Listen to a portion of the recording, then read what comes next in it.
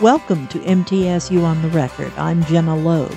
Among the faculty members who grappled with ways to keep their students engaged during the COVID-19 pandemic are Dr. Helen Binkley, an associate professor, and Dr. Christy Phillips, a master instructor coordinator in the athletic training program in the Department of Health and Human Performance. Athletic training is hands-on, and finding ways to help students get the experience they needed was a challenge. We'll find out how they dealt with it after this. Here are some of the headlines making news at mtsunews.com, the university's news and information website. In advance of the fall 2021 semester, the new president of MTSU's Student Government Association is already hard at work. Winton Cooper, a senior environmental science major and university honors associate, is quick to point out that his fellow elected officials have been meeting in their respective committees during the summer, not content to wait for their first official meeting the second weekend of the semester. Cooper said that he believes the SGA's relationship with the administration, while cordial, is, quote, incredibly underutilized, and he thinks students don't realize how much power they have. And Sergeant William Lukens, a tactical generator mechanic in the Tennessee Army National Guard's 208th Area Support Medical Company in Smyrna, and a junior finance major at MTSU, won the 2021 Army National Guard Best Warrior competition at Camp Navajo, Arizona. The Murfreesboro resident was one of 13 finalists who represented the best National Guard soldiers and non-commissioned officers in the nation during a grueling 4-day event that concluded on July 23rd. In addition to being a college student and president of his Kappa Sigma fraternity, he's employed full-time with the Guard in Smyrna. He's also keeping his plans for the future open, but leaning heavily toward becoming a drill sergeant. For MTSU News at any time, go to mtsunews.com. We'll start with Dr. Phillips, who gives us a sort of timeline to show how their COVID coping skills evolved. So in spring 2020, all of our students obviously were sent home. So at that point, Dr. Binkley and I had to kind of take some liberties with our requirements, because at that point, we knew that a big portion, or certainly points that were built into our syllabus, would then have to be discarded because they could not complete those requirements. We fast forwarded to the summer then, and as you know, many of the sites were still very anxious about having students come into those settings. In the summer, typically our students do a physical therapy rotation, which left many of them kind of scrambling, trying to figure out how we were going to offer that class where they do those hours, because there really were no places that felt comfortable admitting our students into that situation. I guess it was maybe mid-July. We had one clinic that was permitting our students. They were accepting our students to come in. And so obviously we had to follow MTSU guidelines with COVID, but then also take into account any kind of guidelines that clinic wanted our students to abide by, which kind of, our students are kind of in a good position that they are already very familiar with OSHA and some of the precautions that we take on a daily basis anyway, and that all clinics are also taking. So some of those safety considerations were already in play prior to COVID and kind of were eliminated, so to speak. After the summer, we really, most locations, we sent our students to high schools, again, PT clinics, and then MTSU had already implemented all their policies and procedures and trying to figure out how they could still afford our students to come to their site. The students that were assigned on campus with our sports had to be COVID tested, I believe, twice a week, because if they were going to be coming into contact with our athletes who were then traveling or going to be on the road, then they also had to be tested and follow all the guidelines the athletes and the staff did to make sure that they were not going to be a carrier to the teams that they were interacting with. So lots of COVID tests were performed on our students, and again, they had to abide by all the measures that were in place for campus. Dr. Binkley, can you think of anything else with MTSU in particular that, they were involved in the testing, like they helped in getting all the tests done for our athletes, which was a great great, but not great experience, an unusual experience, but they were also kind of put into the mix that they had to do those tests just like an athlete would. I think because we are that health provider model, we're already involved with healthcare.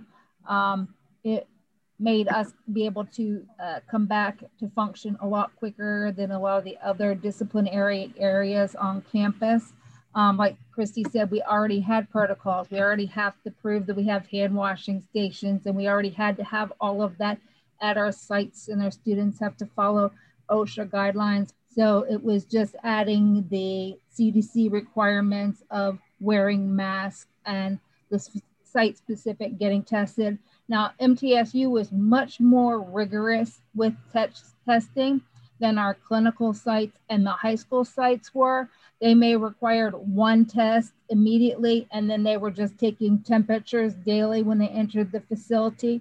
And as long as they didn't have a temperature and no signs or symptoms, they were allowed to come in and engage with the athletes because they were caring for the healthcare of the people who were participating. So I think that gave us an advantage as we were already practicing some of the safety protocols before, but also because we are designated more as essential personnel because we are involved in healthcare. As a profession, not just in our program, we were involved with testing. So a lot of times, a lot of the athletic trainers who were, well, the sports weren't active anymore. So now we moved them from dealing with the athletes to now you're testing everybody that comes in the facility. So we could switch roles, and we have that ability to adapt in emergency situations to function in different roles as athletic trainers. And I think that's an area that people think athletic training is just the person that runs out on the field when somebody gets hurt. Mm-hmm. We're more than that. We really are the total health care of the patient population. So we can do blood pressure checks, temperature screenings. We can do the test as our students were learning how to actually administer and get the test ready for sending to the lab for the COVID testing. So they just hopped in and they were able to pick up those roles in our field. And I think it was a service to the university. I know if you ask the staff athletic trainers downstairs in our, I call it downstairs, that's our association. It's over Murphy Center.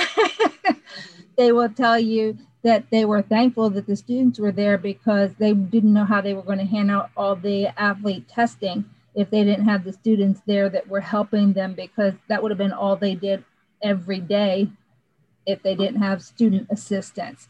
So I think it was a win-win in that situation for the staff as well as the students, giving them more, actually sometimes more exposure than they would have had on a regular basis in this emergency situation. We'll take a break here. We'll be back in just a moment. This is MTSU on the Record. Tennessee's farm families contribute to our state's economy, nutrition, and culture. The Tennessee Century Farms program at MTSU's Center for Historic Preservation acknowledges farms that have been in the same family at least 100 years. To date, the program has certified more than 1,500 farms.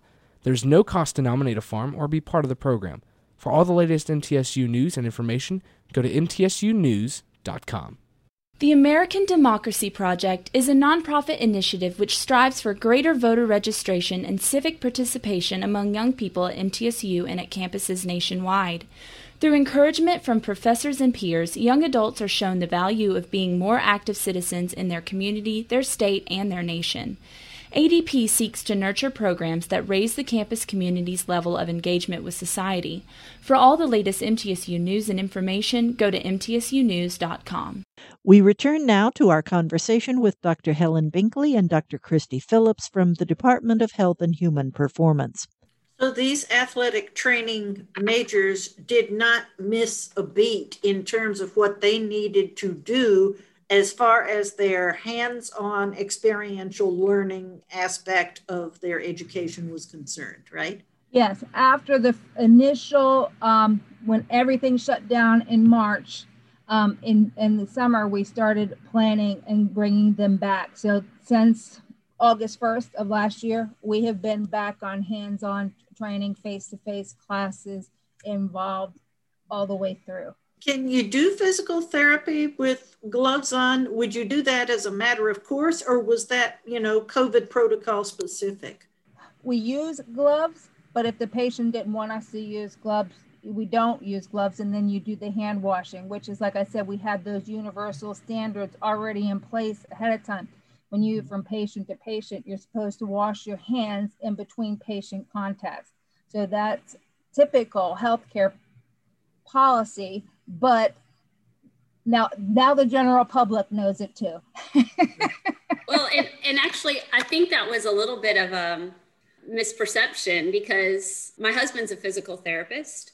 And when our students were going out into the physical therapy world, gloves are not required to interact. So they still had masks, they still had to practice social distancing, they were still doing the hand washing, but gloves were not a requirement unless a patient had requested that be used.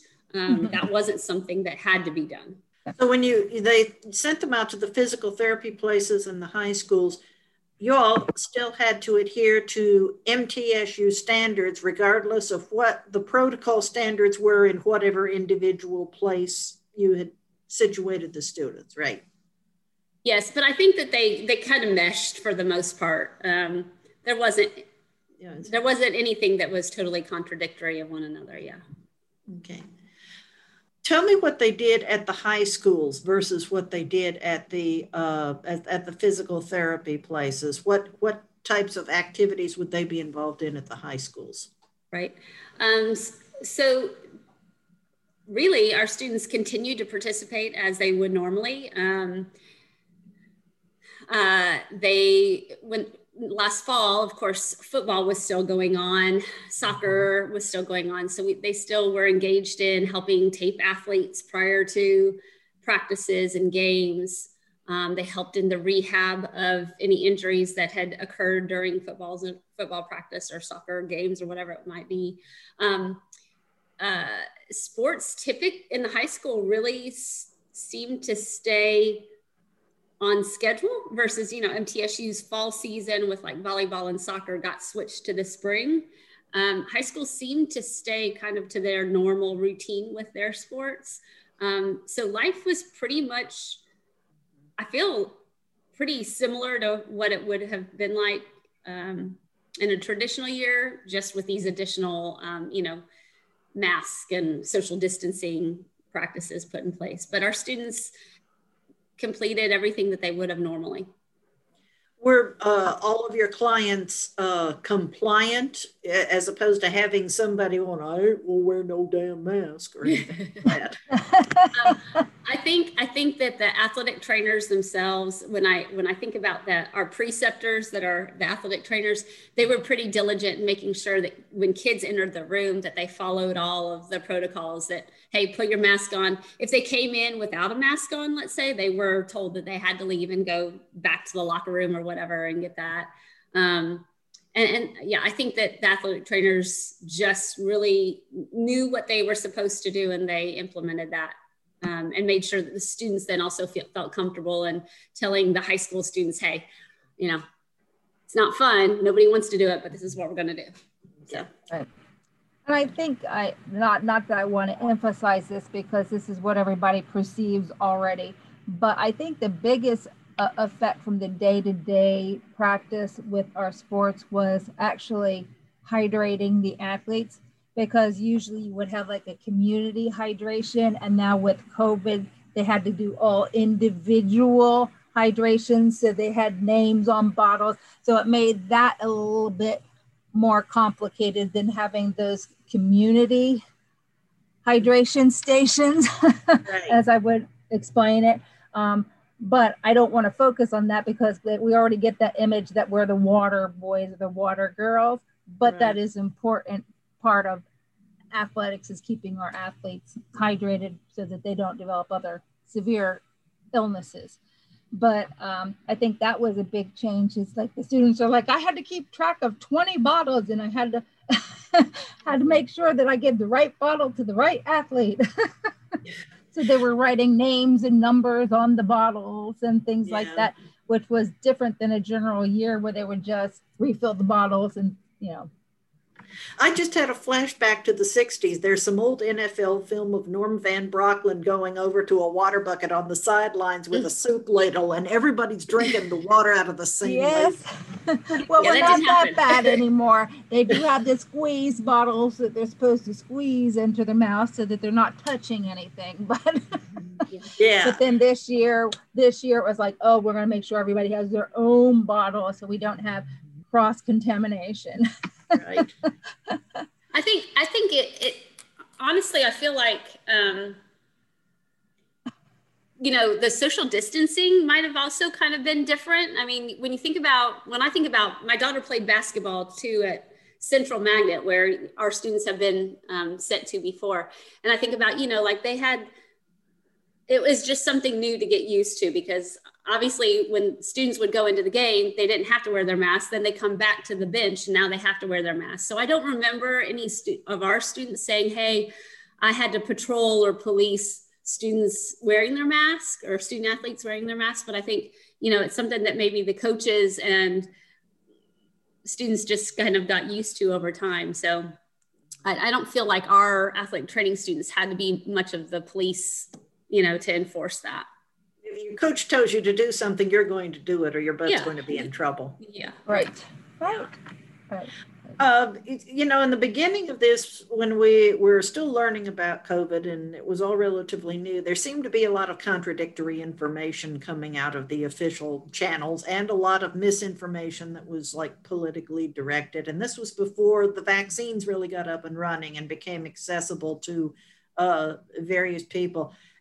Was there any confusion about exactly how to handle the protocols as in the early stages of the pandemic, or did your experience and your practical knowledge and information was that really the foundation of everything to carry you through, to cut through all the crap that was being put out there in the public channels? Well, we already had a communicable disease policy in our manual for the students that they were supposed to be following.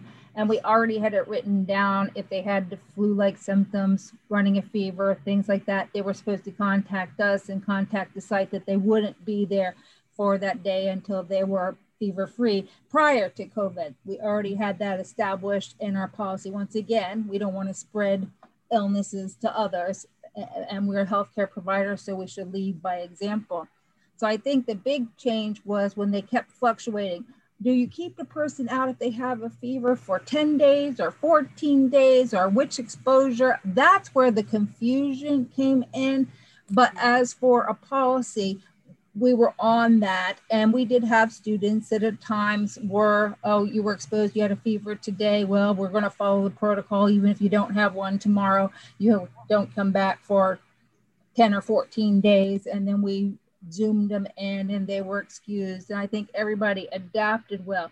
And considering the number of contacts our students had with people over the year, I think our numbers of actual COVID cases are still really, really low, considering we were directly in contact the whole time. Mm-hmm. Yeah. Would you agree, Christy? Yeah, I think that was the most frustrating for students, is that, if they were quarantined maybe 2 or 3 times throughout the semester, it was like, they never tested positive, but not knowing exactly how long they were going to have to be out and so forth. That was just, it was disappointing for them, because they really enjoy the clinical aspect, and not that they don't enjoy our classes, but they also enjoy the clinical aspect.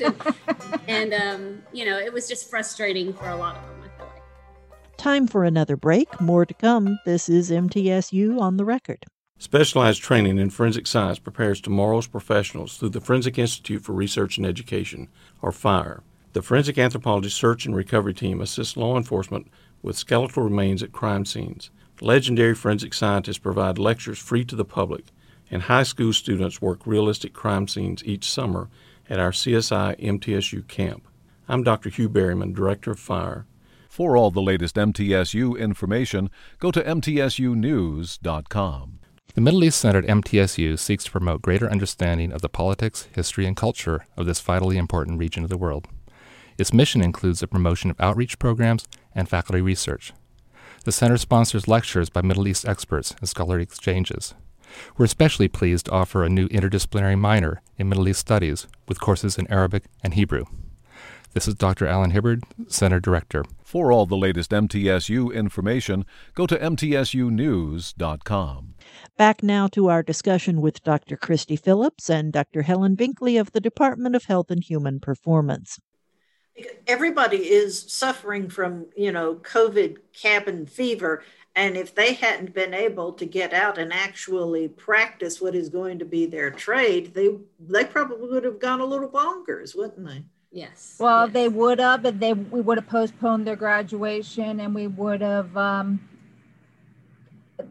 Most of the people going to athletic training are hands-on learners.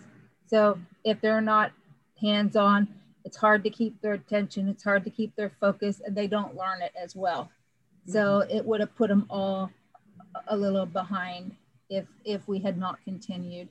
But like I said, we are the healthcare providers, so we're one of those that becomes more essential to be around. Yeah.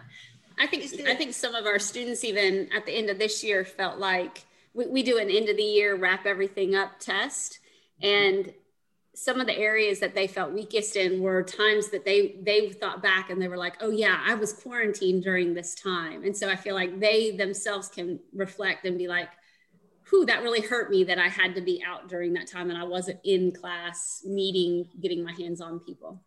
Yeah. Is there any way that you guys can guesstimate or give a ballpark figure about how many students we're talking about that this affected in your major in terms of getting to do the outside the classroom physical therapy and high school work? I mean, I know we're, like from spring, maybe March of last year to, however many graduated in the fall from the major. Yeah, so it's a pretty small major that we have, but the students that would have graduated last spring, there were about 8 of those kids, right, Dr. Binkley? And then this year we have 9 seniors, we had 11 juniors, and we had 8 first-year students. So that's what, 28, 38, is that right? Yeah, around just under 40 students total between last March and this year.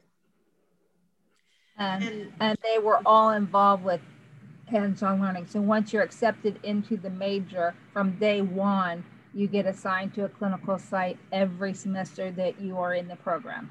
Mm-hmm.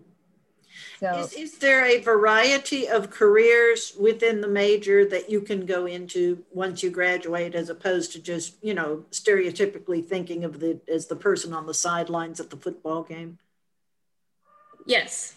Yeah, a variety of different settings. So we see athletic trainers in industrial settings, like working with Nissan and people that are needing to kind of use some preventative mechanisms to continue to do their job effectively.